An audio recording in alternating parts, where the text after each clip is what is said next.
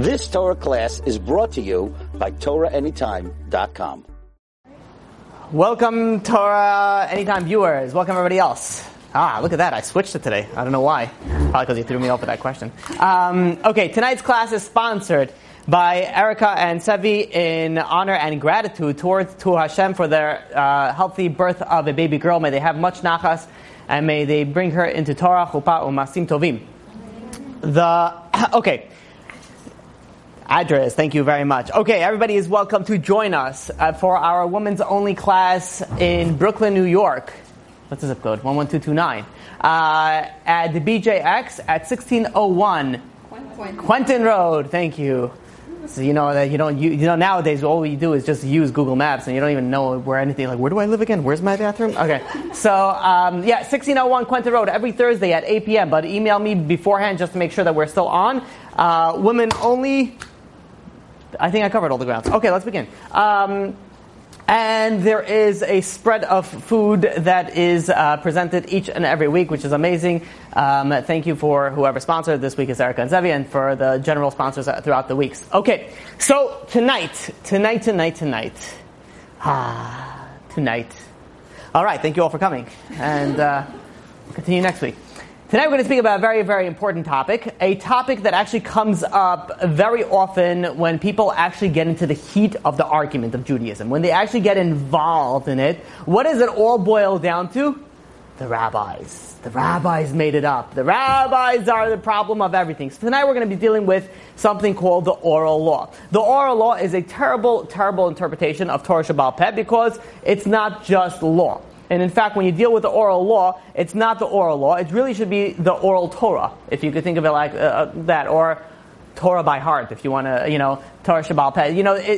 It's the Torah itself, even the actual written law. And we're gonna use this terminology just because it's the regular terminology that people use. You have the written law, which is how many books do we have in the written law?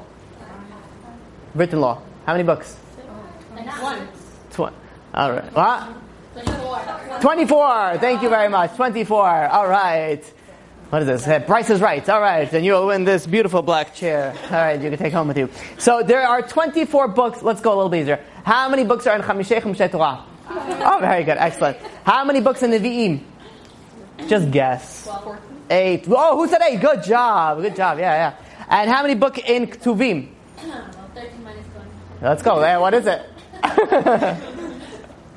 11, very good. Okay, 11 books. Those are the books of the written law. So you're dealing with the Chamishei Chumshei Torah. So you're dealing with Bereshis. Let's do it in English. Genesis, Exodus, Leviticus, Numbers, and Deuteronomy. And then you have other books. So you have things like Eov, Esther, Job is Eov. Why is it popping up twice? I don't know. You have Malachim, Joshua. All those. It's considered the written law, and the oral law. Does anybody know how many books are in the oral law? Infinite amount. We don't know how many. There's a tremendous amount that's written on it. But people usually think the oral law just depends on the Talmud. But really the oral law is a lot more than the Talmud. How many books are in the Talmud? We're not in a men's class, so it's fine if you don't know this. 63. Who said 63? Excellent job. Okay, you guys are on fire today. Wow.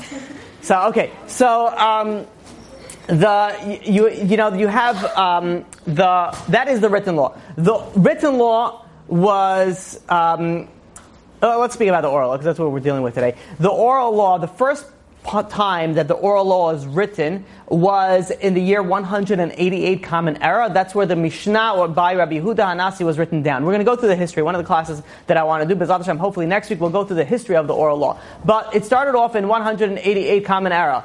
Being that we're asking questions, how many years ago was that? Roughly speaking. 1,800 years ago? Who said 1,800 years ago? Wow, you guys are good today. Okay. Multiple personality order, right? This order today. Okay, so you have about 1,800 years ago was the first time that the oral law was written down. Roughly a little bit over 300 years later, the year 500 Common Era, is where you have the Gemara, the Talmud, was written down. Now, don't get confused and do not think when we're dealing with the 613 very good, commandments, mitzvos. The 613 mitzvos, they are where? Are they, I'll give you three options. Are they A, in the 5 books of Moses? Are they in all the written law, or are they split up amongst the 5 books of Moses, the written law and the oral law? You just say all of above. Or D, none of the above. All right? Different religion. You're in the wrong place. All right, down the hall in the nail salon. All right. So the answer is that all the 613 commandments are written in the Chemishei Torah, in the 5 books of Moses. Don't think that there are 300 here and then the oral Torah, the oral law brought in the rest of it. No. All 613 commandments are in the written Torah. Now, who are the biggest people that they claim the invalidity of the oral Torah? Number one is you have the Christians, right? On the top of the number one, or most, I don't know. I know there's a game show doing that, but I don't know what it's called now. Number one, we have Christianity. Number 2, we have a group called the Karaites. Number 3, we have Jews that are heretics. And it's right. Tzaddokim, you can include them also, depending on where and what they're actually holding, which possibly we'll deal with them later. So when you look at it like this, there are groups of people that claim the oral law, nonsense, gibberish made up by the rabbis, has nothing to do with Judaism. It's completely false, and we cannot listen to it. Now, what's very interesting is, what do you think came first, the oral law or the written law? The truth is, very good. It's first started. First of all, it's not. It's one. It's one. It's like an explanation to it. The written is written down. The oral explains the written. But in essence, it's really one. But it first came just orally. When we heard the Torah from God, when we heard the commandments from God, and when Moses came down by the Torah, that was all orally. When was it written down? 40 years after we got the Torah, when Moses was about to die, when Moshe Rabbeinu was about to die, he wrote down the Torah. So until then, it was all oral. Everything was oral, and only then it was written down. When people go and they claim, let's speak about messianic cult rabbis, messianic leaders. They are odd people, very, very odd people. Why are they odd people? Because they claim something. What do they claim? They claim that the oral law, like we said, is fake, is made up. The written law, that's true. But let's look at their practice. What do they actually do? And there's something very fascinating when you actually look at their practice. What they do, let's give a few examples. They make kiddush on Shabbat. Oral law. They light the Hanukkah candles. Also oral. They make a bracha on bread. Also oral. So, it's interesting. They say the oral is made up. It's fake. But yet they practice the oral. Now let's look at what's the written Torah. The written Torah says, keep Shabbat. Keep Nidah. Don't wear shatnez. They don't keep that. So they claim, now bear with me for a second, because, it's really not that complicated. They claim the oral law, made up, fake. But that's what they do. They claim the written law, true, but they don't listen to that. Can you explain that to me, please? They is the Christians, Messianic Jews. They're not really Jews, most of them. Most of them are just Messianic, most of them are just Christians. The way that Messianic Judaism came out is that they wanted to incorporate a lot of Jews into Christianity. So what they did was they tried to make it a little bit more Jewy, so put a little bit more of Jewish stuff. But what happened was a majority of their followers are really just Christian who wanted to do a little more Jewy stuff. Because, after all, this is where it all stems from. This is where it all comes from. So this is where their bulk of thing. But they actually, unfortunately, they do get, Jews into their cult. So, but when you think about it, it's very interesting. They claim that it's false, but they listen to that. What they claim that it's true, they don't listen to it. So you're a hypocrite. What is it? If it's false, then why are you following it? Why are you following it? I don't understand. If you're claiming that it's false, it doesn't make any sense. I've had people that have had this conversation. This is the way that the conversation goes. I'll teach you one of my tricks. So, I'm having an argument, a talk, whatever, a sit down with somebody who claims not to believe Judaism, and generally it could go in different areas, different venues, but it more or less very often falls into this kind of category. Do you believe in the written Torah? Yeah, the written Torah I believe in. That's true. So the oral Torah, the rabbis, that's where you have the problem. I'm like, okay, fine. I'll give that to you. Do you keep the written Torah? And they're like, oh yeah, of course, the written Torah I keep. I'm like, cool. Do you keep the 10 Commandments? I'm like, 10 Commandments, of course. My next question usually is, do you know the 10 Commandments? I know it's like, do not murder, do not sleep with your friend's wife, do not curse God, and they get like a handful of them. They usually forget about, a bunch of them. I say, and then I go, specifically, do you know number 4? The first 5, right? Did you know the first 5? Number 4. Do you know what number 4 is? Number 4 is that you have to keep Shabbat. Do you keep Shabbat? What do they usually? Well, I don't usually work on Shabbat. I'm like, that doesn't answer my question. Do you keep Shabbat? And the answer is no. So I'm like, you are telling yourself that you keep the written law. You don't even keep the 10 Commandments. You don't even keep the 10 Commandments. You're convincing yourself that you keep the written law. Are you kidding me? So people claim a lot of things, just like these Christians. They claim that they listen to something, but they don't know. No, the truth is it's a lack of knowledge or just ignorant, whatever it is. They claim something, but they actually don't follow it. They don't know anything. There are many people. You have to learn how to read people. This is very important in life because and no matter where you are in life, even if you're a stay-at-home mom or a stay-at-home dad, you still have to learn how to read people because people could scam you. There are some people that you should be able to know right away. They know nothing. Like sometimes I sit down with people and I have to talk with them. The first 5 words that come out of their mouth, I'm like, this guy is ignorant, doesn't know what 1 + 2 is. If I say A + B = C, he's not going to know what, they're they literally nothing. And some of these people, they present themselves with a tremendous amount of confidence. And they sell them, so a lot of people, they'll fall for it, and they'll think it. You have to go and you have to realize how to read people. There's some people that they claim, and who is the worst? What is it the worst? The worst is when you're fooling yourself. The worst is when you claim, I'm following the written Torah, I'm a good person. Deep inside, deep inside. Like if you go really, really, really, like I'm talking about deep inside, I'm like a really good person. And I'm like, that's very nice to hear, Pablo Escobar. I'm sure that you are really, really deep inside. But what are you really does nobody know? And people know here what Pablo Escobar is? Okay. He's not a rabbi, I'll tell you that much. Okay. So,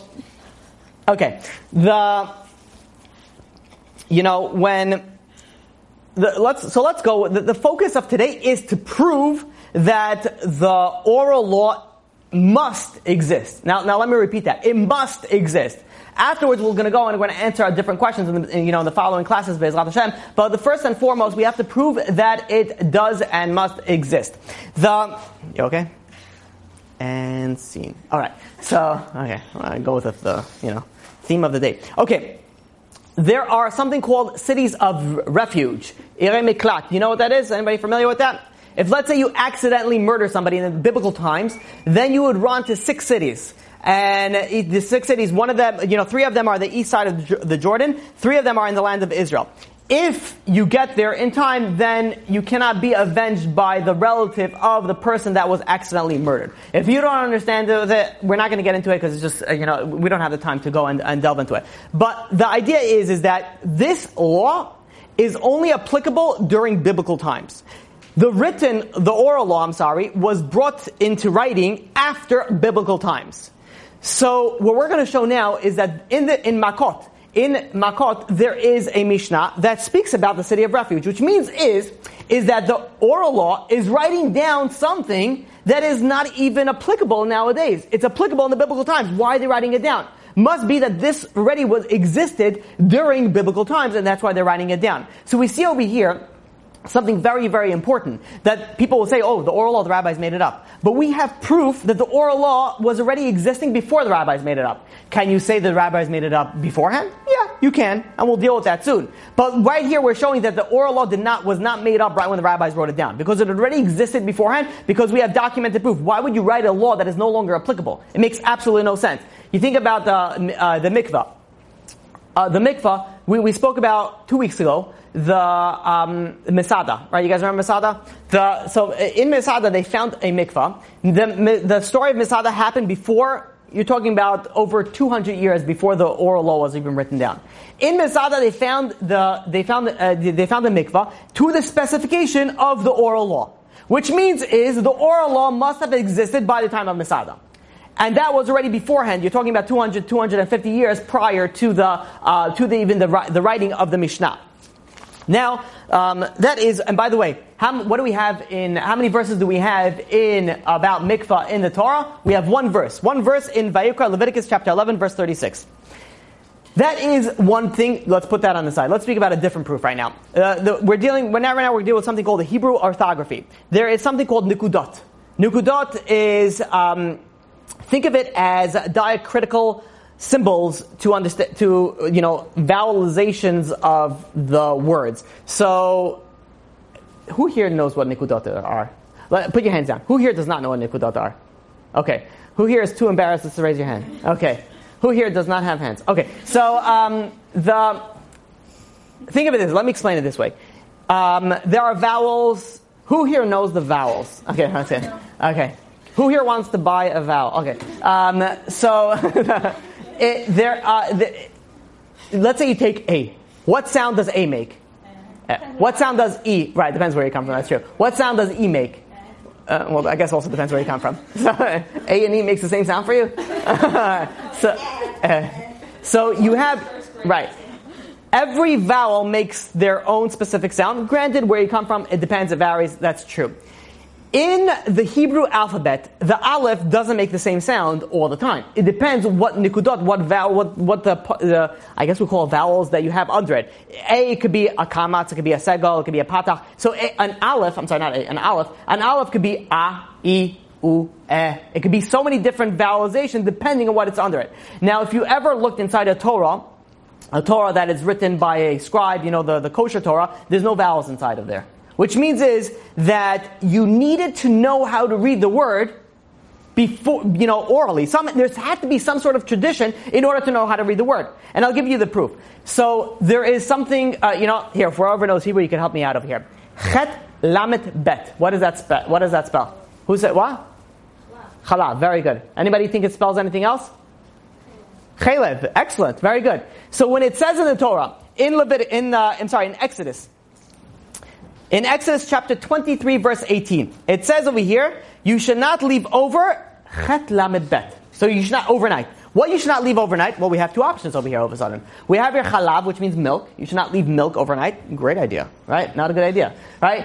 You should not leave milk overnight, or it can mean chalev, which is fats. You should not leave fats overnight. Now this has halachic implications. What does it mean? Now if there is the words are spelled exactly the same. The pronunciation is different depending on the nikudot that they have. And the Torah doesn't have a nikudot, so how do we know how to read it? Must be there is a tradition, there is an oral law that tells you this is how you read this particular word. This word is really written as, it's really pronounced as chalev and fats, and not chalav and not as milk.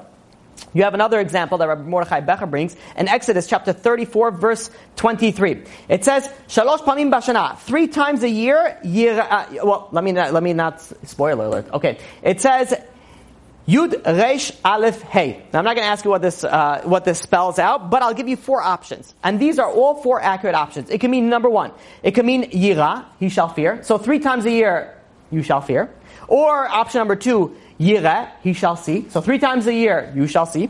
Or number 3, Yara, he shall show. 3 times of the year, he shall show. Or 4, Yira'eh, 3 times a year, he shall appear. Now this is dealing with a verse in the Torah that has halachic implications. What does it mean? Does it mean he shall show, he shall fear, he shall appear? What does it mean? In order to understand it, in order to know how to read the Torah, there has to be an oral tradition. There has to be an oral law. It is impossible to read it otherwise. Which means, and by the way, you should know only between the 5th and the 7th century, Common Era, is when the vowelization started being written down. Beforehand, it was just, everybody just knew how to read it because they knew it because based off the oral law. Furthermore, there is no commas, there's no periods in the Torah. If you actually look inside the Torah, it doesn't say there's no commas, there's no periods. You have to know how to stop. You have to know how to stop. You have to know when to start. Think of it this way. I'll give you a few sentences, and I'll show you the difference when there is a comma and when there's no comma, to how much the sentence changes the meaning to it. Sentence number 1. If I come to you and I say, let's eat grandpa, what would you think? Assuming that you have some association with cannibalism, we are going to be eating, grandpa.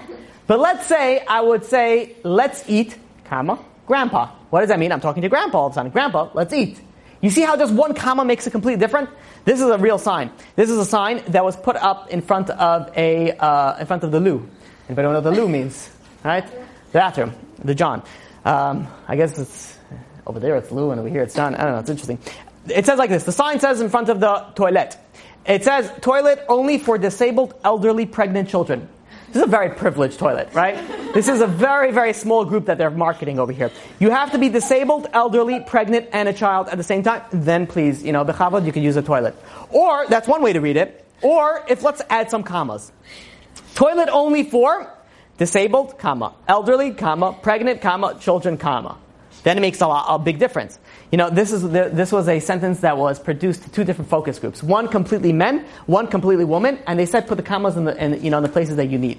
The sentence is like this: a woman without her man is nothing. That is the sentence. The men took the commas and they wrote it like this: a woman without her man, comma, is nothing. Woman put the commas a little bit differently. Woman said, a woman, comma, without her, comma, man is nothing. Nice. Here you have two exact same sentences that mean completely two different things. You see how important the punctuation is, and see how important we're not even dealing with vowelization. There's another sign that says slow kids at play. What would you think? There are slow kids at play. Thank you for the information, and continue driving. Or you could say slow kids at play. There's another. This was a PowerPoint presentation that was the average American consumes more than 400 Africans. The average American consumes more than 400 Africans, which, again, if you're in the same grandpa cannibalism, group, you would be like, all right, cool, it sounds good. If you think about it, first of all, it's so true. Whatever, it doesn't matter, cannibalism or not. Like the average American, for sure, consumes more than 400 African. Even though it doesn't matter what you're talking about, electricity, food, tissue paper, insecticide, whatever it is, it's for sure, it's true. But it really depends where you're putting the comma. There were a group of people that were found swimming in a pool or in the ocean, whatever. Pick your, it's a story, doesn't matter. And it says there's a big sign. It says no swimming allowed. And the lifeguard comes in and be like, I don't understand how you guys swimming here. It says a sign over here. Don't you read the sign? It says no swimming allowed. So they say no. We read it differently. We said no! Exclamation point. Swimming allowed! So we swam! There's a guy that got pulled over by a cop. And he says, you did an illegal U-turn. And the guy says, what can I tell you, officer? He says, I did not want to make the U-turn. And for streets and streets, it says, no, U-turn. No, U-turn. No, U-turn. I'm like, well, after a certain amount of time, I saw so many signs that tell me to turn. I had to turn. So it really depends how you read it. Maybe that's why they put the sign now and they don't write it anymore in words. But it really depends. The Africans, I could not figure that one out. It's the average American consumes more food than 400. Yeah, I would assume so. Than 400. You ever see I don't know, back in the day, it was for 63 cents, you could support an African child, and save him from hunger, I don't know what 63 cents does in Africa. I mean, I understand inflation and different things, but what is it going to buy him? A banana? He needs more than 63 cents. A cup of coffee costs more than 63 cents. And then they show you a picture of a little African kid, he's bald, you see his ribs, and he has a fly, on his face, lands on his eyeball, and you're just thinking over there, blink Jamal, blink for crying out loud. The average American, consumes more than 400, I don't know how we're getting to Africa. Okay, so, but if you want to hunt that is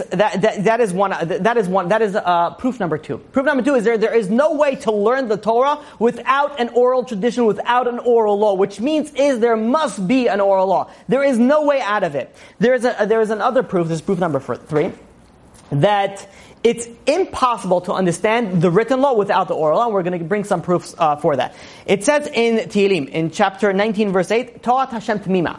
The Torah is perfect. Now, perfect means that there's no ambiguity. You'll be able to understand it. You'll be able to, figure it out. It's perfect. But yeah, when we look at the Torah, if we just look at the written Torah, it's far from perfect. There has to be another piece to it in order to make it perfect. And let's look at Bamidbar, Numbers, chapter 29, verse 1. It says, regarding Rosh Hashanah, it says, Yom Tuah Yeh Lachem. It shall be a day of shofar sounding. Now, let's say, this is the beginning of time, right? You know what a shofar is? You don't know. Now you know what a shofar is because, what is a shofar? Maybe it's a trumpet. Maybe it's a harmonica. Maybe it's a guy that knows how to whistle with 2 fingers. Maybe, how do you know that a shofar on Rosh Hashanah you have to have from a certain animal, from a horn, like a ram's horn, and you have to go and you have to blow a certain amount. How do you know that? All it says in the Torah, that it's supposed to be a day of blowing for you. It's a day of shofar sounding for you. trumpet, trombone. I don't know. I think that's a thing that you blow into, right? You have you have a guy that knows how to whistle without anything, right? A Mexican, right? So you have a guy that doesn't want to go really, really, really loud, just with just his tongue. Maybe he could do a shofar sound. Can he go? And what makes it? How do we know that? How do you understand that? We don't. The only way to understand this is only if we have another explanation to it. In Exodus chapter 31, verse 14, it says that you're not allowed to work on Shabbat. Let me read you the pasuk. The pasuk says like this: "Ushamaltem et Shabbat." You have to guard the Shabbat, keep the Shabbat. Ki kodesh hilachem, because it is holy to you. Mechalelea, someone who desecrates it, mot yumat, will surely die. Mot yumat, by the way, is a double language of death. He shall surely die, which means die in this world and die in the next world. Ki kol ha'oseh bo melacha, because whoever does work on the day of Shabbat, v'necheta ha'nefesh ha'hi mikerav ha'mea, the soul is going to get cut off. Cut off is not a good sign, right? If you have a rich daddy and the daddy says you're cut off, you will do anything, to not get cut off. Imagine what it is if you do something so bad that you get up to heaven and you go like, "Hey daddy, hey God, what's going on? I'm here. I know I wasn't the guy." He's like, "No, I'm sorry. You're cut off. We have nothing to do with you." No, what do you mean? Which means is there are certain sins that cuts you off. You're done. You're finished. What is one example of that? If you desecrate, if you don't keep Shabbat. If you don't keep Shabbat, you're going to die, which means this world and the next world. You will get cut off. Now, the Torah doesn't say, it says if you do melacha, if you do work in it. But nowhere in the Torah says what melacha is.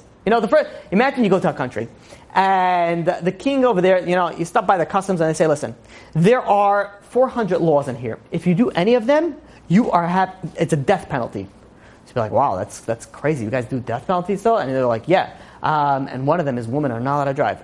Whatever. And they say it's a death penalty, whatever, with these 400 laws. They're like, "Okay, what can I do? I'm here now. Can you tell me these 400 laws?" Nope. Go figure it out. Like what? Well, you're telling me that it's a death sentence, but you're not telling me what it is. The Torah is telling you, if you don't keep Shabbat, it's a death sentence. But it doesn't tell you what does it mean, keep Shabbat, what does that mean, keep Shabbat? How does that make sense? Torah Hashem Tamima, it's a perfect Torah. How can you say that the Torah is perfect when you have over here that says if you do melacha, what is melacha? Is melacha work? Work equals force times distance. Is that what work is? How do you know what work is? How do you know what you're supposed to do if the Torah doesn't tell you? Rather, there must be, it does not make any sense whatsoever that it does not have an explanation to the Torah. It has to be. How could you even begin to understand it? It says in Deuteronomy, chapter 12, verse 21. It says like this. It says, "You may slaughter your cattle, ka'asher tzivisicha, like I have commanded you." Which means is, you're able to eat animals, certain animals, and you have to do a specific type of slaughter. How do you do that slaughter? Like I have commanded you. Yet, the problem is that in all 24 books of Tanakh, there says nothing about how to slaughter an animal. But the Torah says, like I commanded you. What does it mean? You guys are with me? I can see, by the way, who has ADHD or ADD right away. It's very simple. So, you don't have to raise your hand. But it's, my Friday night classes. My Friday night classes. It's so when you walk into the place, you have to walk up a flight of stairs. So I'm speaking, and you hear a door open, and then I almost can't even speak for the next 30 seconds and it's like you have to lean over to see it. The door opens, the entire group is just like this. And and it's like, it's not like the guy comes in, everybody's looking at him, right? Everybody's looking at him. And I'm repeating the same things 3 times around because I see no one's with it. But it's something so fascinating. But what's something also that's very fascinating is no matter whatever I hold in my hand, your eyes are going to follow this thing, right? It doesn't even mean anything, but your eyes are automatically attracted to it because I'm looking at it. I'll tell you something else. If it's on, there's light, forget about it. Your eyes are attracted. You make fun of flies. You know what fly traps are? Fly traps are because of lights. You're like, what a stupid fly. Why are you going towards the light? Have you ever drove and there's an ambulance driving the road? Try not looking at that light. You're like, oh, come on. Why am I looking at the lights? What am I so attracted to the lights? The answer is it attracts attention. So you're saying we're flies. What? I'm saying I'm not saying we're fly, yeah. Don't always go to the light is what I'm saying. Well, depends, I guess, on how old you are. I don't know. Okay, so, but very few people got that. Okay, so that was very morbid. All right, so, no, but it's very interesting. You know why? Because this is how marketers work. This is how people in the advertising business, this is how they work. Especially in women's clothing. How do you know if there's certain women's clothing that they'll have letters in certain places? Now, why do you have letters? You know, a guy's gonna be like, no, I was just reading, your note on your, chest, and, I'm just like, reading the information that is presented, to it. Why do they have it? And not only that, they bedazzle it with grindstones? Rhinestones? They're bedazzled with shiny objects, right? I don't know, I give up. Shiny things. Why? Because shiny things attract the eye. That's why you have somebody that wears hot pink, the eye attracts to it. Because it's something that sticks out and something that it attracts to it. So, and it takes, and this is instinct. This is not like something. It's true, yeah. The neon colors, right? That's why some people have fish when I used to have a fish tank, I used to love having fish. Why? Because when you look at a fish tank, this is their world. This is the whole world. It gives you a really bigger picture of things. So if you have any other animal, it lives in the world that you live in as well. But you have other animals as well, but a fish, this is it. This is where and they have like a castle. They got, the bubble making thing, the windmill going on over there, and they just swim around the same, 30 inches for the whole life. And you're looking at that, it really makes you appreciate life. Let's say somebody lives in a, 500 square foot, studio apartment. And, they're like, wow, I can't believe I'm such a... Buy a fish tank and look at what the fish have to deal with. The fish, literally, they're swimming all day. They're so bored, they sleep with their eyes open. They're not... that's not because they're so bored. Well, they have a very short memory span. That's because the movies tell you that. What is it? That goldfish have a 3-second memory span? Here... Somebody go and look it up. I don't want to do it right now. Look it up. See if it. I don't think it's true. I don't think goldfish have a 3-second memory span. Yeah, it does make sense because you think about that. That's like somebody like, oh wow, look at this tunnel. Oh wow, look at this tunnel. Oh wow, look at this tunnel. That's a great life to live. It does say 3 seconds. The memory span of goldfish is 3 seconds. It's true. Oh, it's not true. I'm not talking about Finding Nemo, all right? All right. No. The myth that fish have short memories have been debunked by research. 5 months. 5 months memory span. Look at that. 75 months. Oh, what? You know why I think that? You know what made me think that? That when you have... Why are we speaking about fish tanks? I have no idea. Okay, but we're on it already, so we're going full force on this. If you have a fish tank, it's something very interesting that my uncle loves fish. Like he breathes fish. Like he has different fish tanks, he lives in Israel. So when I go visit him, he's like, come check out my fish that I have, over here. And he has this fish tank and this fish tank. And there's something very interesting that if you put your hand over there, they follow your hand. If they know that they're going to be fed, how do they know that if they have a 3-second memory span? Attention span is short. Their memory span is long. How do they even test this thing? How do they know these things? Hey fish. Hey. Come on, focus. What do we have over here? Right? It's like, how do they even, do they attach little, Human attention span is 7 seconds long. 6 seconds long, depending on the human. Right? Americans, very low. Anywhere else out of the, the world, generally a little bit, longer. Why do I say 6-7 seconds? Because there was a company that made this program that had videos for 6 or 7 seconds. I think they're not longer anymore. They're the Vine. So you have the Vine. So they have. Am I not pronouncing it right? Just fine. So Vine has 6 seconds. And when I first heard about this, I'm like, 6 seconds? How could you my introduction to a class takes me 30 minutes. Like, how do you even start a full thing for 6-7 seconds? And the answer is that they did some sort of research, and this is like the attention span that we're dealing with nowadays. And it's really crazy. It's very sad. Oh, it's very sad. It's very sad. Because you want to know how you know if you have a short attention span? Look how we got from oral law to the goldfish to the fish to attention span, and we're going to speak about YouTube now.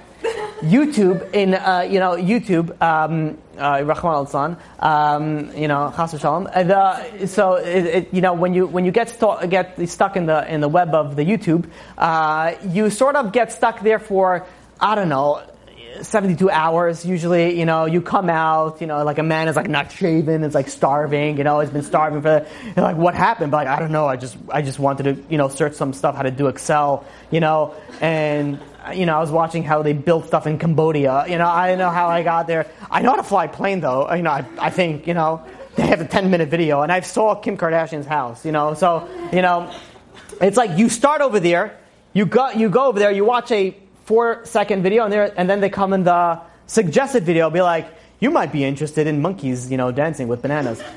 I will be interested in yes. And you click on the monkeys, dancing with bananas, and then you're watching the monkeys are whatever I said before, something with dancing with bananas, and all of a sudden you see like is the world really round? I don't know, is it? And you read it and you click it. And then you go, what's the deepest part of the ocean? I don't know, what's the deepest part of the ocean? Meanwhile, 7 hours go by, you don't know how if the world is round, because you only watch the first 4 seconds of it until you click something else, until you click something else, until you click something else, until you click something else. And what have you watched for the entire time? Advertisements. Right? Ka-ching for, YouTube, Google, whatever it is. It's smart. I'm not saying it's not, it's smart, but we look at our attention spans. We look at, the idea, you have people that start listening to a shiur Torah. They're like, not interested. They say, public speaking 101. One of the things that you should do is start off with a joke. If you realize I don't do that, I say my jokes, I don't know, throughout the entire, time. Why do they say start off with the jokes? And it gets people interesting, so they will stay tuned in. But you stop right after the joke. Usually they space out after that. That's what they say. They say also, I think I heard this from our official Schechter. Official Schechter says like this. He says, a joke, you have to wait a year until you repeat it. A story, 6 months until you repeat it. If you're saying Dvar Torah, you can repeat it twice in the same class, no one's going to realize it. Because people don't even listen. People come over there and they go, and this is where it comes into also when people say that I speak very fast. Generally, I have yet to hear, I've never heard one person in class that told me I speak so fast. Where do they tell me I speak so fast? When they listen to it online. When you're in class, for some reason, it's not so. And I've spoken to like Russian people that barely speak any English. Like everything is like, And I'm like, afterwards, I'm like, you understood it? Like, yeah, perfectly fine. I'm like, this is like English is not even a second language. It's like the third language, right? They speak like English, Russian, Yiddish, and then it's like English, combination of all three of them into one. So. Where do people have a hard time following when I'm speaking very fast? When you're doing a few other things at one time. You can listen to a Torah class online just by listening to it. Come on, no. You're playing, games, Snake, I know, I'm bad. Candy Crush, I know it's not anymore. It's not new anymore, right? What's the new game now? I need to know. There's no games now? There's no more Pokemon Go? Fortnite. Okay, so let's say you're playing Fortnite. Is this Video game. Okay. Is this like building colonies and like selling cattle and something like that? Okay. Oh, it's fighting people. Yeah. It's going to produce harmony in the world. That's good. Yeah, it's always good when you have like 13-year-olds murdering people in cold blood with just like stabbing them. Oh, let's make it more realistic so you can see the veins pulsing out the blood. Good job, PlayStation. Be like, thank you. Hey, little Johnny, you want to learn how to be a sniper? Yeah. Why don't you go assassinate the president today? Okay, happy bar mitzvah, and this is what this is what we're like, why is it so violent nowadays? Why are so many people on drugs? Why are so many people depressed? I don't know, because maybe when they go into the fantasy world, they're driving a Ferrari while murdering people, and they have a bunch of girls that are sitting naked and, in their car at the same time. Anyways, right? Going back to the topic at hand, which is goldfish, right? That's what we're dealing with. Okay. Is goldfish kosher? Yes. No. No. Never ate goldfish. Good, Baruch Hashem. Okay. That is... okay. So, we gotta live as a cliffhanger. I'm not gonna tell you you eat your goldfish, or maybe you're not gonna eat your goldfish. Is it dirty to eat? I don't know. Oh, we don't know. No, we do know. Oh, do you know? So, I'll tell you like this. It has to have fins and it has to have scales. Do you want... Whatever. Okay, let's move on. Okay. I have a recipe. Okay, never mind. Wow. So, I'm just kidding, I'm joking. Okay, so, where are we? Oh, okay, oral law, right? Oral law is, we're speaking about slaughtering animals, right? Slaughtering animals, it says in Deuteronomy, in the volume, chapter 12, verse 21, it says that you need to go and you slaughter it like I have commanded you. Meaning that I have commanded you this before, or somewhere else I have commanded you, and just go follow it. Yet we look in all the psukim, in all the 24 books of Tanakh, we don't find anything in how I commanded you. So what does this mean? It says over here in the Torah that you go and you ask this to the Christians, to the Gentiles. What does this mean? You're telling me over here that the Torah says the Torah is right, the written Torah is true. How do you explain this? They don't. There's no way to explain it other than the fact that there must be some oral law attached to it. It also says in Shmuel, chapter 14, verse 34, "V'shachatem bazeh." You should slaughter with this. What's this?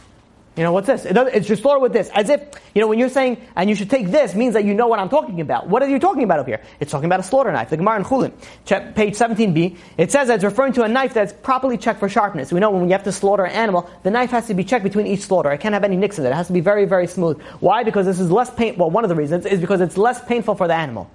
For all those animal lovers out there, and by the way, you should be, because it's Tsar Balachayim. It's not a bad thing to love animals.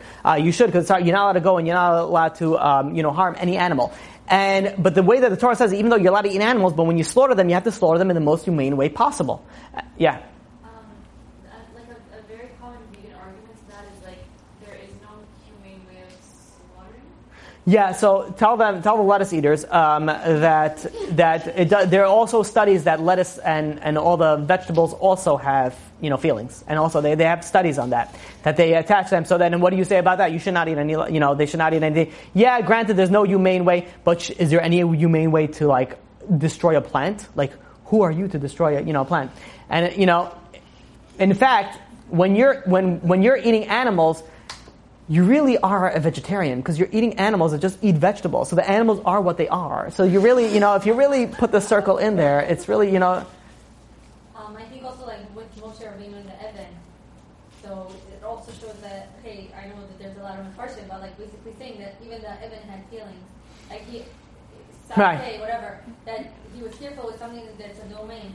So, you're saying, everything can have feelings. Everything does, and they have proven that. And I was thinking about actually putting this in my Torah and science class, but I didn't put it in because I needed a lot of graphs and charts, and I didn't have the time to do it. But they had done scientific research where they saw how things affect plants. How you speak to it affects your plant. If you go and if you curse at your plant, it's not going to come out the same as if you speak nicely to it. If you read Tehillim to it, then it's not going to be, it's going to be completely different. It grows healthier when it comes out to it. Well, they don't read two plants, but they've done a study. Israel done a study where one of them, they read Tehillim near a plant, and it grew much higher. And then they had another plant there was just a vulgar language and mean language and cursing and things like that. That comes out of the mouth when you say the word. Yeah, it could be whatever it is. And by the way, if I'm not mistaken, I think the Chassam Sofer says that it actually affects the rainwater. Though, if I'm not mistaken, if I remember correctly, that the way that you speak actually affects everything. It comes out into the world, it's a whole cycle. We're all interconnected to such an extent that we have absolutely no clue on actually how interconnected we actually are. To really, I can't even begin to even, explain to you everything that you do, it matters on a whole world scale. Even the quality of the water that comes down. So, when you're dealing, let's say, for example, circumcision. Circumcision is another proof. It says that you have to circumcise what? The oral law. Extra skin. Maybe it means this, the earlobe. Maybe it means right over here, some extra skin over here. Maybe it means fingernail. What makes you think that circumcision should be that? In fact, the last thing that any man would say it should be would be that.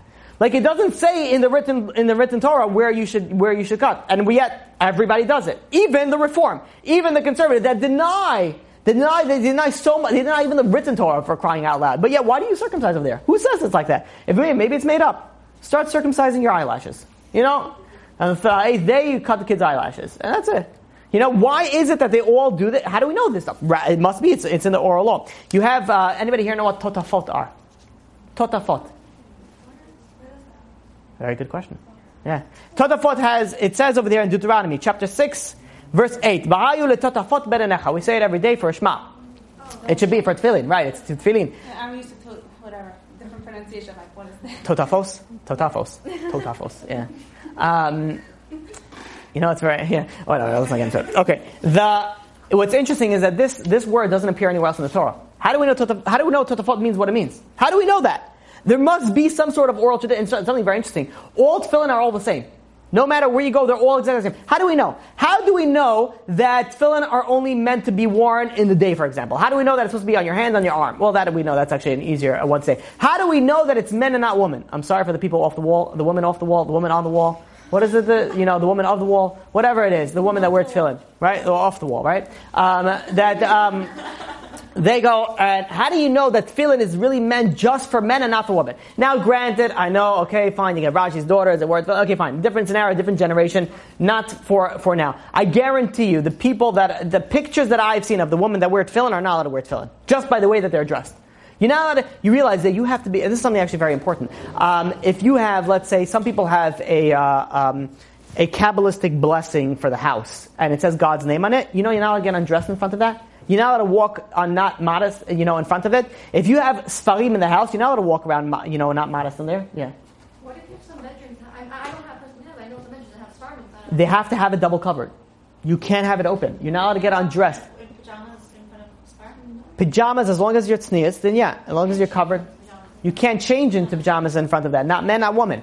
Not allowed to change in front of Sfarim. And this is where people get confused. Like for example, I have Sfarim in my, near my nightstand. I have a bunch of Sfarim that are usually piled up there. But I have everything always covered. Usually it should be better. It should be double covered, because if people get changed in the, in the bedroom, you can't have it like that. You're not allowed to, and people, I had a woman that once brought me, I don't know, like 8 pages of like posters of stuff that are heavy Kabbalistic stuff, like heavy Kabbalistic stuff. And I'm like, where do you put this? I'm like, all over my house. And I know that she wasn't dressing modest. Why? Because she came into the synagogue not dressed modest. So I'm like, don't put it in your house. It's not going to be good for you. She wasn't religious. I'm like, it's going to be worse for you than beneficial for you to put this in your house, because you're going to cause problems and stuff. You can't be immodest in front of these books. She has Kabbalistic books that she bought from some, fake Kabbalist. They gave it to her and sold it for a ton of money. I'm like, get rid of it. Get rid of it, hide it, sell it, give it to somebody else. You want to keep it? That's something else, but you got to dress 100% modest. What if she has Sfarim in her house? Is that a thing, or is it more important? No, it doesn't matter. Sfarim, you have to be modest in front of them. You can't change. Kabbalistic, the reason why is it was posters. It has actually God's name printed on it. Sfarim are like clothes. So even though Sfarim is clothes, they still have to be. Here's a very important thing. Yeah, if you have Sfarim, what if you have a baby and you want to change a diaper, and it's in the it's in the big living room, and there's Sfarim over there. You should change the baby away from the from the Sfarim. You have to be very, very careful on these things. It actually it could cause problems. Yeah. So okay. So anyways, how do we know? So you have these women of the wall. Who said that a woman's supposed to wear it? Maybe a man. How do you know when it's feeling in the Torah? It doesn't say just for men and not for women. It doesn't say all these things. How do we know all these laws? Rather, there must be some sort of oral tradition, oral law. Says the Rambam, says that every commandment, it was brought and was given by God to Moshe, was given with an explanation. For example, sukkah. It says that you have to go and live in a sukkah. Right? Not only does it say that, it says how long you have to do it, for how many days, how high the sukkah has to be, what type of material the walls could be, what type of material the schach, the roof has to be, who has to sit in it. It's a man and not the woman. Now, someone who's sick it doesn't have to. Somebody who's traveling doesn't have to. Has all the laws and all the criteria were given to Moshe Rabbeinu when he got the Torah. It wasn't just here it is and that's it, and go and go figure it out. All the laws were brought together and brought into it. Granted, we will speak about that there are 13, Shosh Esay Midos Shator and Dash Behem, which we'll speak about in a different, where we have laws that are derived. But in generally, the laws of the Torah was brought in with the explanation. It tells you the law and tells you how to actually go and how to follow it. Etrog. How do we know it's an etrog? It says in Vayikra, in Leviticus, chapter 23, verse 40. It says that you have to, L'kachtem lechem b'yom ha'rishon pri etz hadar. A pre-eitz hadar. Hadar generally means a beautiful fruit from a tree. How do we know it's an esrog, a citron? How do we know that? Maybe it's something else. Maybe it's whatever you think is beautiful. So somebody will say a banana is the most beautiful thing, so he'll go with a banana and a lulav and hatasim and the aravot, he'll go with it and a banana. And this guy says, no, it's a pomegranate. And he takes a pomegranate and he goes, and this guy goes, no, it's a peach. This guy will go, no, he's a Yemenite, he's going to go with a watermelon, right? He's going to go with a watermelon, he's going to hold the watermelon together with it, and he says, no, this is the beautiful thing. How do we know it's in a talk? Where do we know it's from a talk? In fact, if you go to any Messianic, Christian, doesn't matter, anybody that does a lulav and a talk on Sukkot always uses it in a talk. Maybe it's a lemon.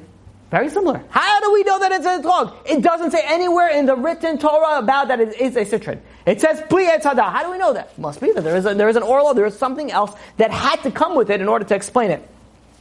It says in Vayikra, Leviticus, chapter 26, verse 46, it says, Eilu hachukim v'hamishpatim v'hatorot. These are the statutes and the ordinances. And the Torahs. Torah's pure plural. V'atorot. Asher nasan Hashem beno uven bnei Yisrael. That God gave between him and the Jewish people. B'har Sinai b'yad Moshe. It says over here, and I'll read it again. Elu achukim v'mishpatim v'hatorot. Torah is plural. What's plural? What's two? The two. It says over here two, which means more than two. Says the Sifra in Parashat Bechukotai. This teaches that there was two Torahs given. One that was written and one that was oral. But maybe the New Testament believers say, you see over here, new Torah, two Torahs. You know what it is? The New Testament and the Old Testament. Maybe that's what it really means. But to answer that, you just continue with the same verse. It says what? That God gave to Moshe and Har Sinai. Did God give the New Testament to Moshe and Har Sinai? No. How do we know that? Well, I don't even have to ask that question. We just know that. It's just obvious. It's just like, the encyclopedia, was not written, 4,000 years ago. It was written recently. It's just a very, very obvious. In fact, the New Testament contradicts the Old Testament, which means that they couldn't have been given at the same, period of time. So you have over here that people say, I see over here two Torahs, one in the New Testament, one in the Old Testament. These are people that are manipulating the words and changing it to fit their requirements, whatever they want. Rather, this means that it has to be that there were two things that were given by God to Moshe on Har Sinai. By Har Sinai, which means that there was an oral law and there was a written law given together with it. The oral law, you think of it is notes to the written law. Imagine you're in college. Anybody here in school? Oh, wow. Anybody here not in school? Case in point. Okay, so there's about 12, 15 people that are just not sure if they're in school or not in school. So, what? That means not in school. So, I love doing that because whenever I ask those questions, you always have the majority of people don't raise their hands because no one wants to be wrong, which I hear that, that's fine. Well, there's no, alright, let's try this one more time. You're on the wrong side where he's getting to. Who here is in school and who here is currently in school? Who here is no longer in school? Okay, not bad. Alright, not bad. Alright, you got majority. Alright, so when you have been in school, let's say you missed a day. You go to your friend and be like, can I borrow your notes? Right? And you look at those notes. Generally, can you understand those notes? No.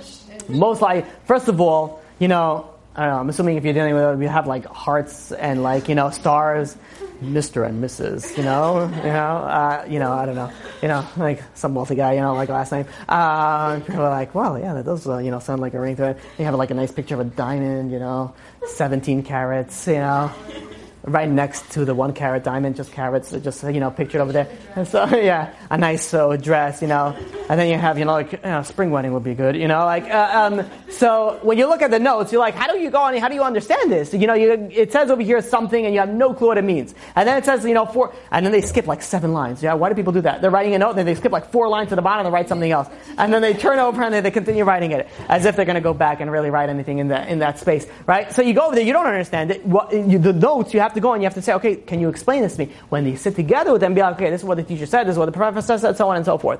Imagine you go you want to hire a lawyer, the best lawyer, and the guy tells you, this guy, he graduated from Harvard, this guy is unbelievable, the best lawyer, and you go and you meet with this lawyer, and the lawyer says, you go to the lawyer and says, I'm really impressed, you went to Harvard, and the lawyer's like, well, I studied the books that they give in Harvard.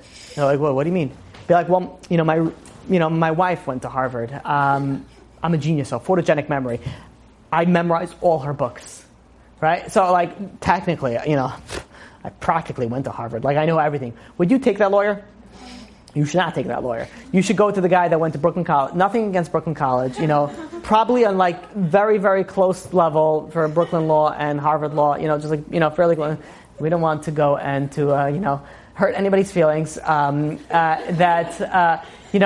you rather take somebody that actually went to law school, passed the bar, and actually is practicing as a lawyer, legitimately.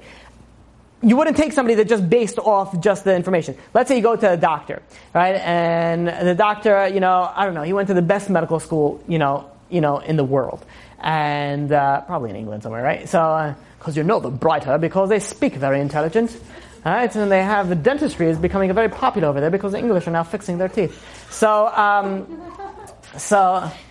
you see, not everybody gets my jokes. All right, okay, good. So my humor is very odd. I don't know if you figured that yet. Very odd humor. All right, so because most of the joke is in my head. So if you're in my head, you understand it. If you're not, I'm sorry.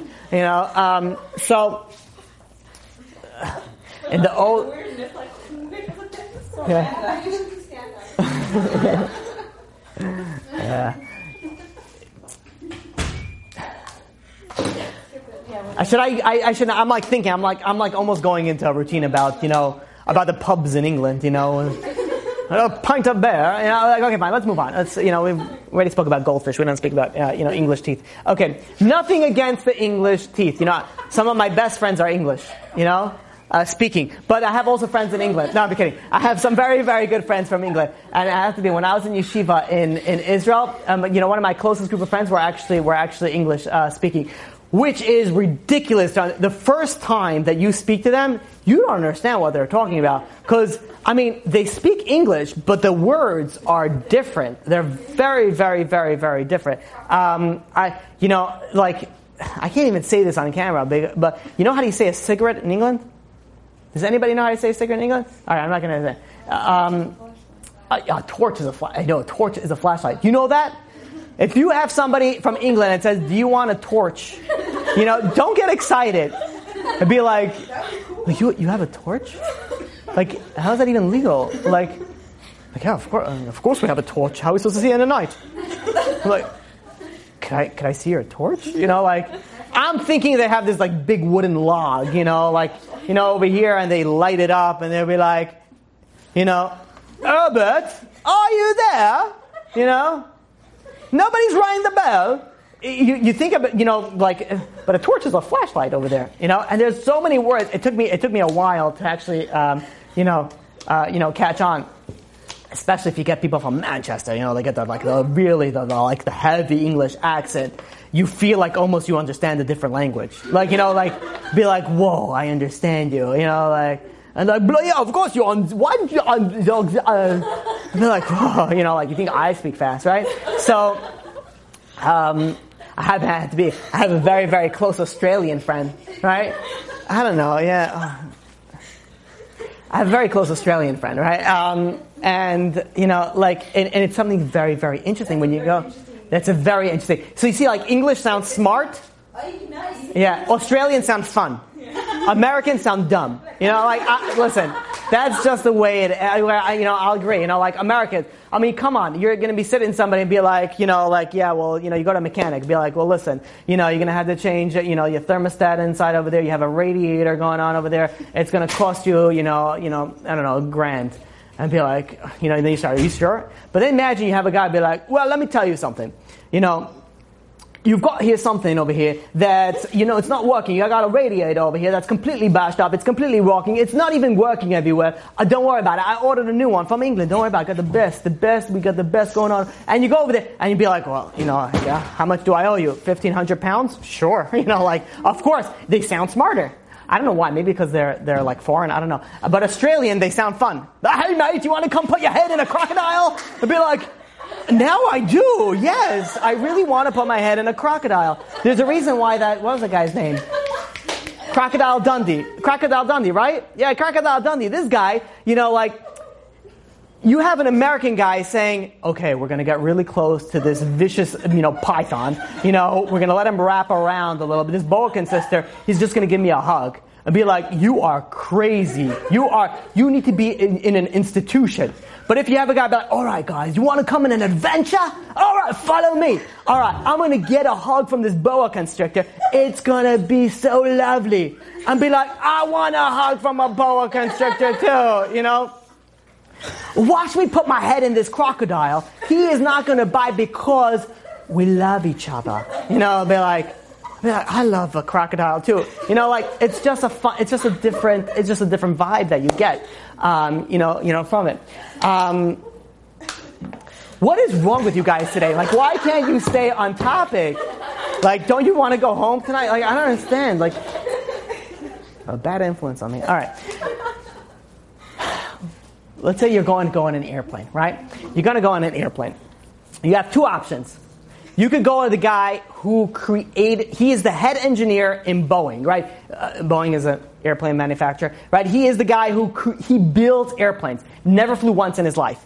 Then you have another possible, pilot. This guy flew 4,000 hours, but I'm saying like this guy just barely passed his flight. He was getting over through it, like huge problems in his life, alcohol, whatever it is. He had problems. He just like a C-, whatever is passing, right? In flight school. He just passed it. He started off with the propeller, the airplane that you have to actually run and give a push to the propeller, and then he runs onto the plane, puts on his goggles and his scarf that's flying, and like that airplane. And then but he has 4,000, hours of flight. You have two options to have your pilot. You have this guy, Inspector Gadget over here, or you have the guy who is the brilliant, Edgar guy who went and built the airplanes, but never flew it once. Who do you pick? The guy that flew it, even though the guy built it, he knows the buttons, right? Have you ever seen a cockpit? You'd be like, what is going on over here? How do you even know? They're like, we just press one. It's like autopilot. We just, we don't have to do anything anymore. But you would pick the guy that actually experienced, that went through it. Imagine the difference. And why am I telling you all these things? I don't know where I got with Australia and England. Forget about that. That's irrelevant to, well, maybe not. You know why? Because the way that you say things makes a difference. The way that you learn Torah also makes a difference. The way that you actually go and you verbalize things makes a complete difference.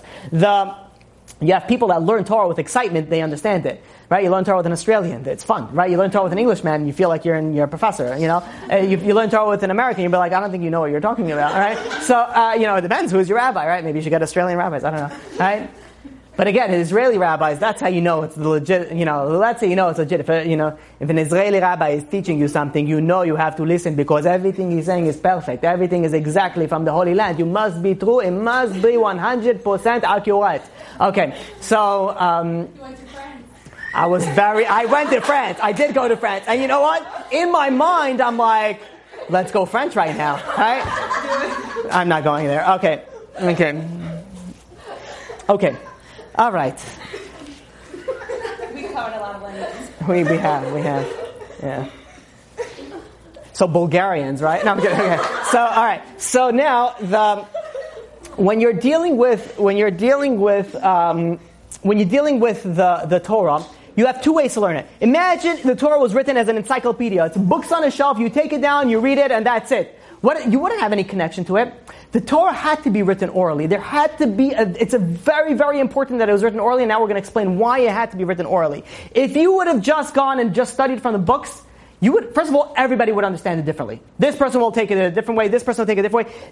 If it's oral, it has to be brought down from rabbi to student, rabbi to student, rabbi to student for generations to come, meaning that the student is going to be learning from the rabbi. He's going to know how to learn. He's going to need to learn how to learn. The rabbi is going to direct him. What if you have any questions? What do you have any problems? What do you have anything? And it's the same idea of imagine someone's going to medical school without actually going to medical school, just studying the books. Somebody that's learning how to fly a plane by just learning the books. You don't want that. You want someone that built through the experience. That's the rabbi to student relationship.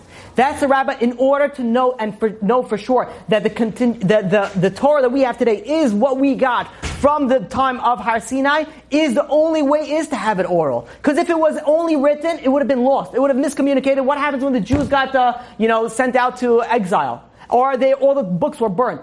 We knew by heart. We didn't need this. We didn't need it. you have even the written law, but even the oral law is written in shorthand. Rabbi Victor Miller says, you open up a Gemara. You shouldn't because you're a woman. But let's say somebody opens up a Gemara. Oh, why should a woman learn Gemara? Okay, you know what? Let's not get into that. We went through enough off-topics things that right now. If you go and you open up a Gemara, you have over there, it says, Amar Rava. Rava says 1.5 line, which means Darash Rava. Rava went, biggest rabbi, 2,000 years ago. Gets up, 1,500 years ago, 1,400 years ago. 1,300 years ago, if you want to be accurate, right? Gets up and he wants to says a whole lecture. Only 1.5. You think he's going to get up there and he's going to say 1.5 lines and be like, Chazak Abul, get everybody, and that's it. It's finished. No, of course, it's going to be like an hour, 2-3 hours long lecture. But the Torah just writes it in 1 hour. The oral law, because it condenses it. If the oral law in itself is not all, there's so much more to it that's all oral. If you wanted to actually learn Torah, there is no way to learn it by yourself. You have to have a connection with a rabbi. You have to have it. You have to go. And I still speak to my rabbis. One of my rabbis told me I shouldn't speak about certain topics. And that's why I haven't been speaking about it. I have topics that were already prepared for a very long time and I haven't spoken about it. Why? Because my rabbi said not to speak about it yet. You have to, if you go to a rabbi and you ask him, who is your rabbi? And he says, no, don't worry, I don't need a rabbi. Run away from him. Run away very fast. Because if there's a rabbi that doesn't have a rabbi, that's not good news. Everybody needs a rabbi. No matter how great you are, the rabbi might not be alive. You may be the greatest rabbi in the world. Okay, fine. But at one point in time, you have to have a rabbi in your life. If you don't, then it's a very, very big problem. The only way to grow in Judaism, and only way to grow in anything, is only if you have a personal relationship and tell you, okay, here's the laws. The rabbi tells the student, here's the laws, here's the halakha. But now forget about that. What about your character trait? I saw you that you're angry. I saw that you're screaming. I saw that you were doing this. I saw that you're doing that. The rabbis tell you a lot more. A lot of rabbis are able to tell you how to become a better person. It's not just all about the laws. If you think that the Torah is only laws, you have been greatly mistaken. To such an extent that when you think about it, if you actually look at the Torah, the majority of it is not actually the laws. We extrapolate, 613 commandments. You look at Bereshit, how much laws is in actually Bereshit? You look at Sefer HaMitzvot, all the commandments. You don't have, it's spread out the entire thing, but there's so much more to it than just the commandments. Another reason why the oral law had to be oral is that it would have been stolen by everybody else. Look at it now. The written Torah was taken by so many like Christians, Islams. They've been taking it. Imagine if we had the oral law written down back then. They would have taken everything. You would have not been able to tell what's the difference between real Judaism, fake Judaism, Christianity, or or Islam. You wouldn't be able to tell because they would have taken everything. They already would have taken it. In order to ensure the continuity of the Jewish nation, it had to be kept oral. Now we see something very interesting, and this is my own theory. Why all of a sudden Messianic Judaism came about fairly recently? Because now the oral laws became more accessible to the public. You could read the Gemara online. You could, everything's in English. Beforehand, they didn't know about all this stuff. All of a sudden, they're incorporating all these things because now it's becoming more accessible. Then the question is, but why is it more accessible? The answer is because unfortunately we need it. You need to have Gemara that's written in English, otherwise people are not going to be able to learn it. The majority of people are not going to be able to go and sit and learn all the Gemara. You have people learning in Yeshiva that they are able to do it, and everybody should strive to go and learn, to be able to learn Hebrew, learn Lashon HaKodesh, learn Aramaic, without the translation. But a lot of people that are sitting and working, they're not going to be able to do that. Or even if they were, they weren't able to continue that. So we need it nowadays. So we need it for the Jewish nation, but back then, we didn't have that, because you didn't need it, because it kept the Jewish identity as a Jewish identity. No one was able to go, and no one was able to take it. There's a Gemara in Eruvin, and we're almost done. There's a Gemara in Eruvin, page 54b, that says like this: a person is obligated to teach his student 4 times. So if you go to a class and the rabbi keeps on repeating his thing, don't think, okay, I know this stuff already. I've had people, like I say, okay, come to this class. What are you speaking about? Or what is it? Oh, he's speaking about this topic. Oh, no, I know this topic already. Oh, really? Okay, I have a question. And I asked him one simple question about it. Oh, I don't know. You don't know the topic. You know probably the jokes and the stories around the topic, but you don't actually know the topic. You're supposed to review everything 4 times. Minimum 4 times. In order to understand something, you have to review it 4 times. Before I prepare a class, usually you're talking about it not even, well more than 4 times. Because you can't, by the way, one of the things for public speaking, you can't go in public speaking and go and look at your notes the whole time. You have to use the notes as a guide. You should have it so you know the sources for everything, but to use it solely for that, you can't. You have to know, you have to go and you have to learn it a few times so you memorize it, so you learn it. So you'll be able to understand it, you'll be able to explain it clearly. The Gemara goes on and says, and how do we know we have to learn it 4 times? Because Aaron learned it 4 times also. And if Aaron learned it from Moshe Rabbeinu, had to learn it 4 times, so too us, the ordinary people, also have to learn it 4 times. Rabbi Kiva says that a teacher must continue to repeat the stuff until the student has mastered it. That's how it was. You have rabbis nowadays. There's one big rabbi that he made a big siyum. How do you say siyum? Anybody know how to say siyum in English? A party, like a what? Celebration of a finish. Let's say you finish a book, you make a celebration. So that's, it doesn't sound good, right? Celebrating because I finished a book. You have a get together. I have a little party that you finished a book. Now I'm not talking about you finished Harry Potter season 1, whatever it is. Okay guys, yes I know Harry and Ron, they're best friends and they live happily ever after. It's not like that's not what a siyum is. Siyum is you learn a Gemara, you learn something, you learn Shitei Mishnah, you learn something and you go and you finish something, you accomplish something, you make a celebration because you should feel good about it. You finish something.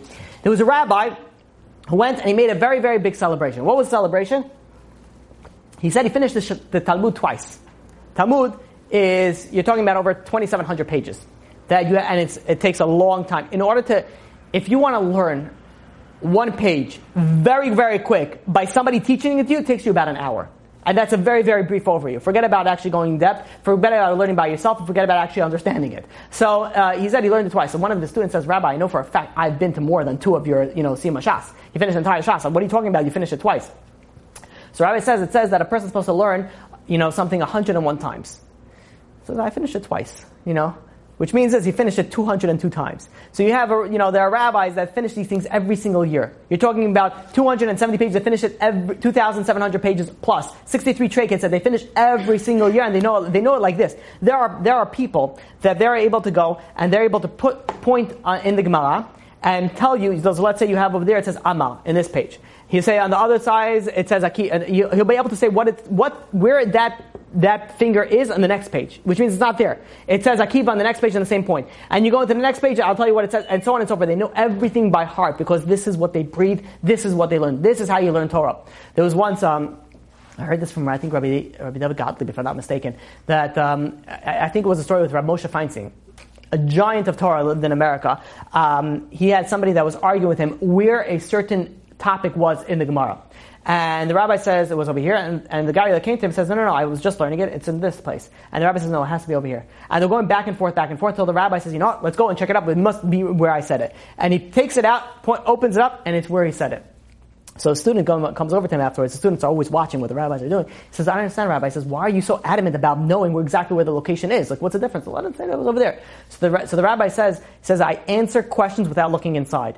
The only way that I would be able to do that is if I know exactly where every source is in the Torah. And if I found that I did not know the exact source, I would never again be able to go and answer questions without looking inside again. That's what this rabbi was saying. This is, you have these rabbis that are learning it day in and day out. Then you're dealing with rabbis that barely learned any Gemara. They come and tell you, is it okay to do this? It's like, yeah, of course, it's not a problem. Marry men and men. What's the big deal? You have rabbis you have rabbis and you have rabbis. And I guarantee you the people that are rabbis, those are the ones that they have rabbis. That was very confusing. That was like a ton of my story. Okay, so it's getting so late. No one look at your clocks. It's not late. All right. All right, so there are some people, 5-10 minutes and we're done, right? My time, right? No, really 5-10 minutes. Okay, let's go fast. So some people say no, the Talmud is outdated. You're talking about in the olden days. The Torah, the oral law, the written law, it contains the secret of the universe. It contains everything that you want in there. In Tanit, in page 21b, it says over there something very interesting. It says that the intestines of pigs are very similar to that of humans. And there was this case in the Talmud that there was an infection, a plague of the pigs that killed a lot of pigs. The rabbis instituted a fast. And it was very weird. Why? We're not worried that people will eat pig because it's pork. It's not kosher. No one's going to eat pig. So why are they instituting a fast?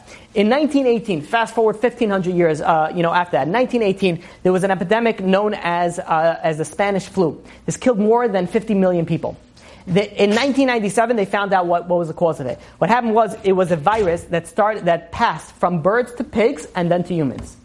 Which means that the rabbis knew there was some sort of connection between pigs and humans.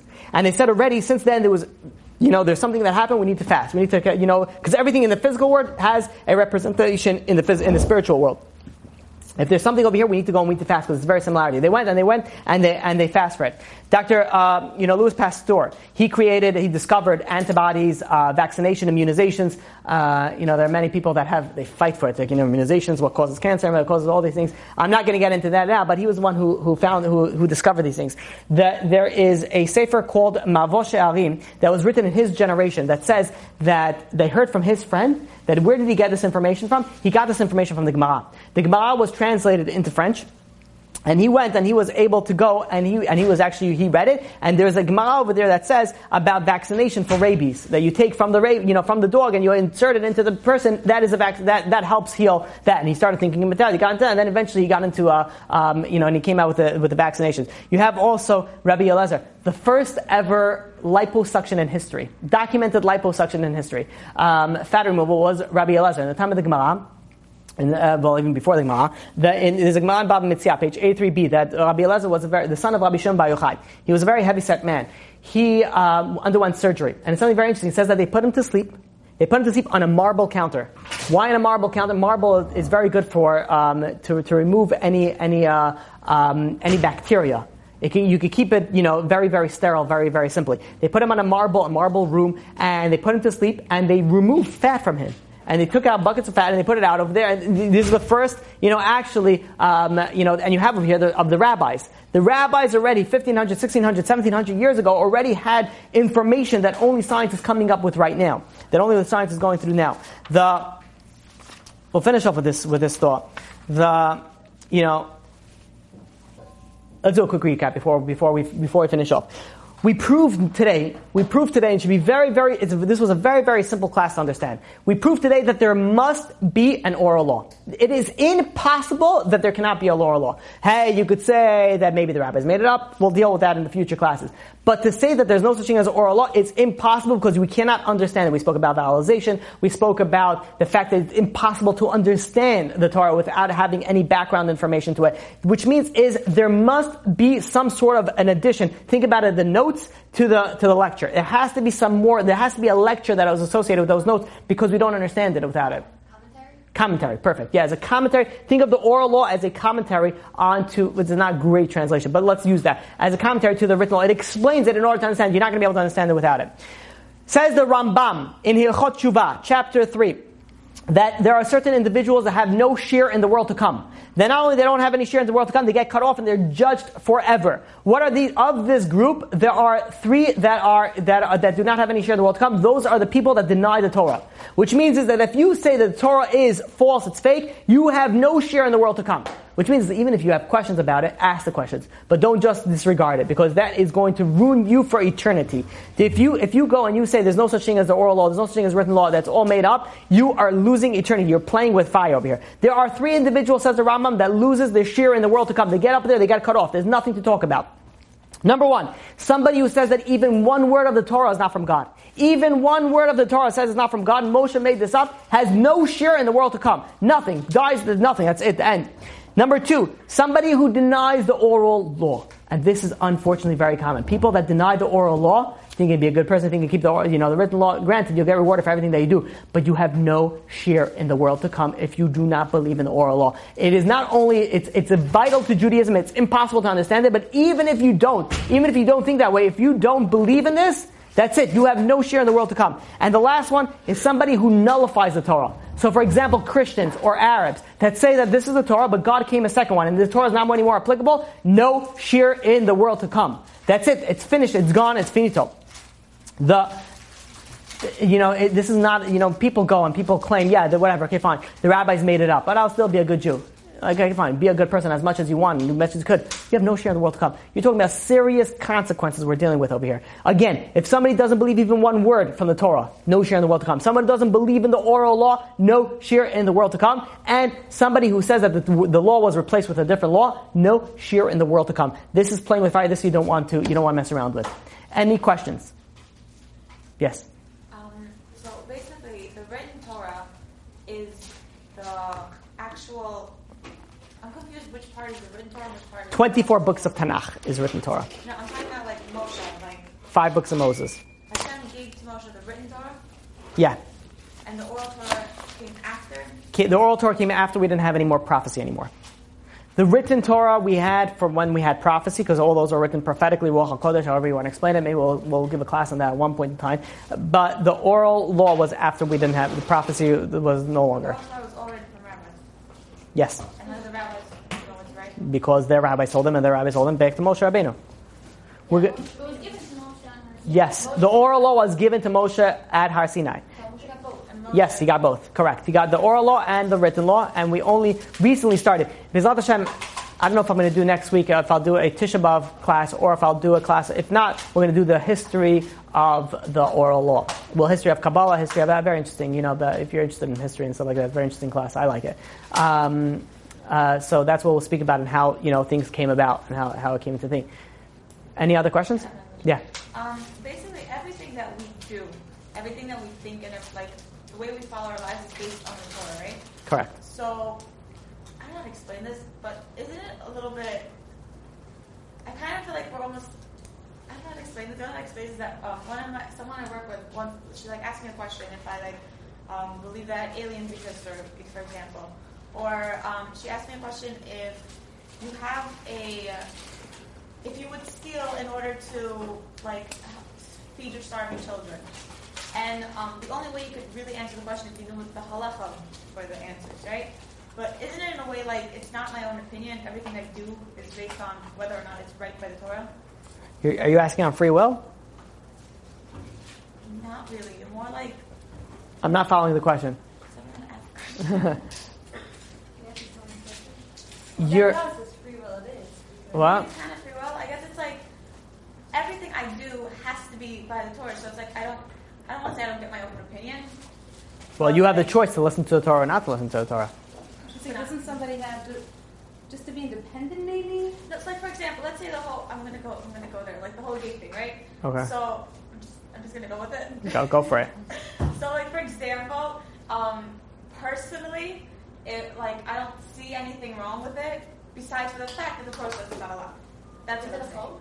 So it's not. It says straight out in the Torah. Yeah, 100%. We understand why. No, we understand why. We understand why it's first of all, it's abomination. You can't. The world cannot continue like that. Right. So there's many. That's all again based on the Torah, but it's not like if I saw someone doing it, if I saw it's not. Has I'll tell you. My life, so I don't care. You do you. I'll tell you why. I have to give a class about this one time. I have to give the whole thing. You should know. Last time I spoke about it, I had to cut it out. Oh, you cut it out? I cut it out from the class for certain reasons. Yep. I uploaded. I don't know if anybody heard that. I gave a whole. What was it, like a half hour? We spoke about homosexuality, and I cut it out. More than that, I cut out the whole thing for a particular reason. There's some things, and nothing that I said there I take back, but there were certain things that I have to give a fresh class on it because certain things I should say out loud in public, and certain things I should not say out loud in public.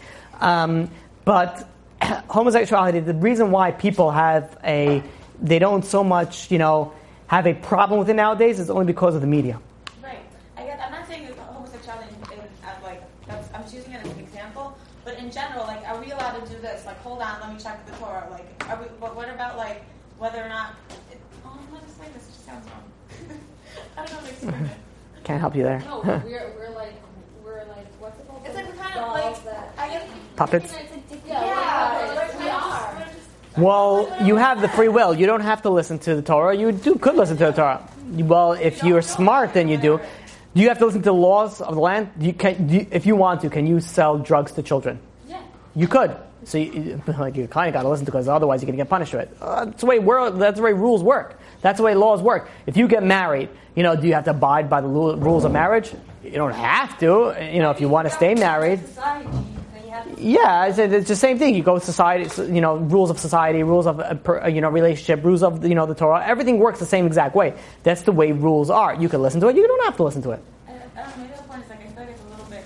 I don't want to say brainwashing, but a little bit not brainwash. It's not. I know. No. It is. Everything, but then again, everything is brainwashing. Everything is brainwashing. I gave a whole class in brainwash. Oh, I didn't upload it. I should give a class in brainwashing. I'll teach you how to brainwash. It's I can't really make a decision unless I know whether or not it's allowed by the Torah.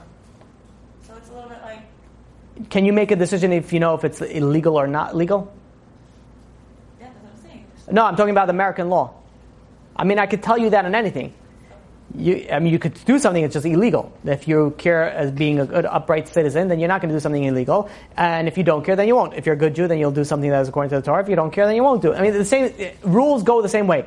You're in prison. You want to follow, well, not you, Chas v'shalom. Somebody's in prison. They're going to follow the rules of the prison because, they don't want to get put in the, hole or whatever it's called. It's you want to follow the rules because you want to, or you're forced to. But you're going to follow it. Do you have the free will not to follow it? Yeah, you can do whatever you want.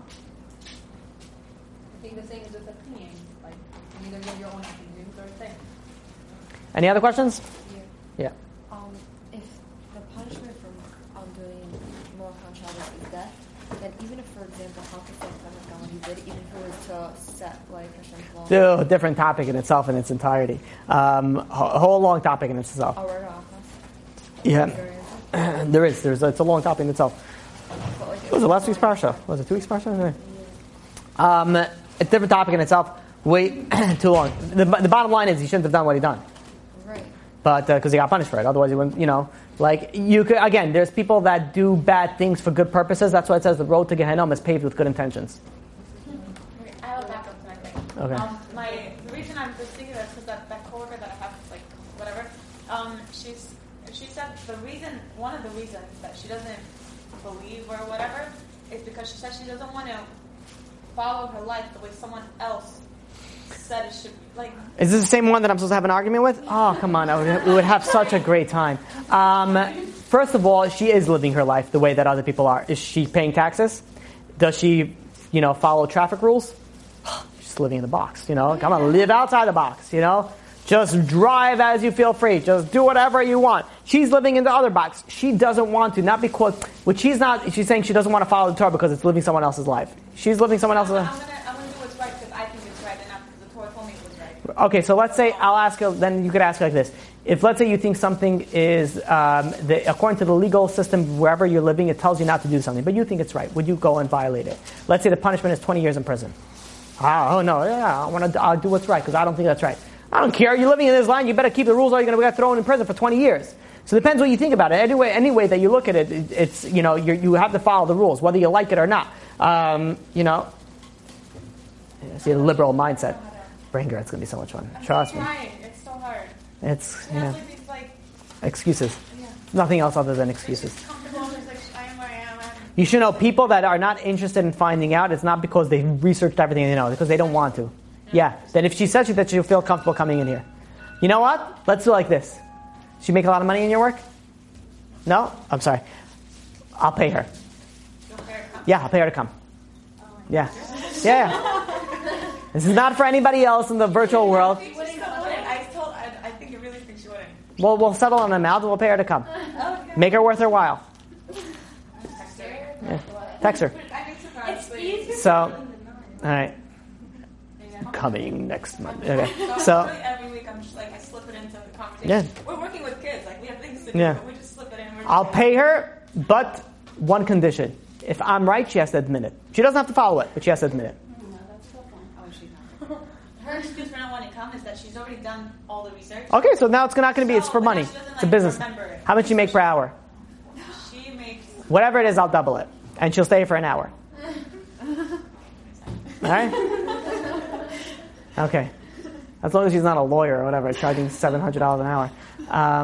Especially if she has a degree. It's like No, she doesn't. All right.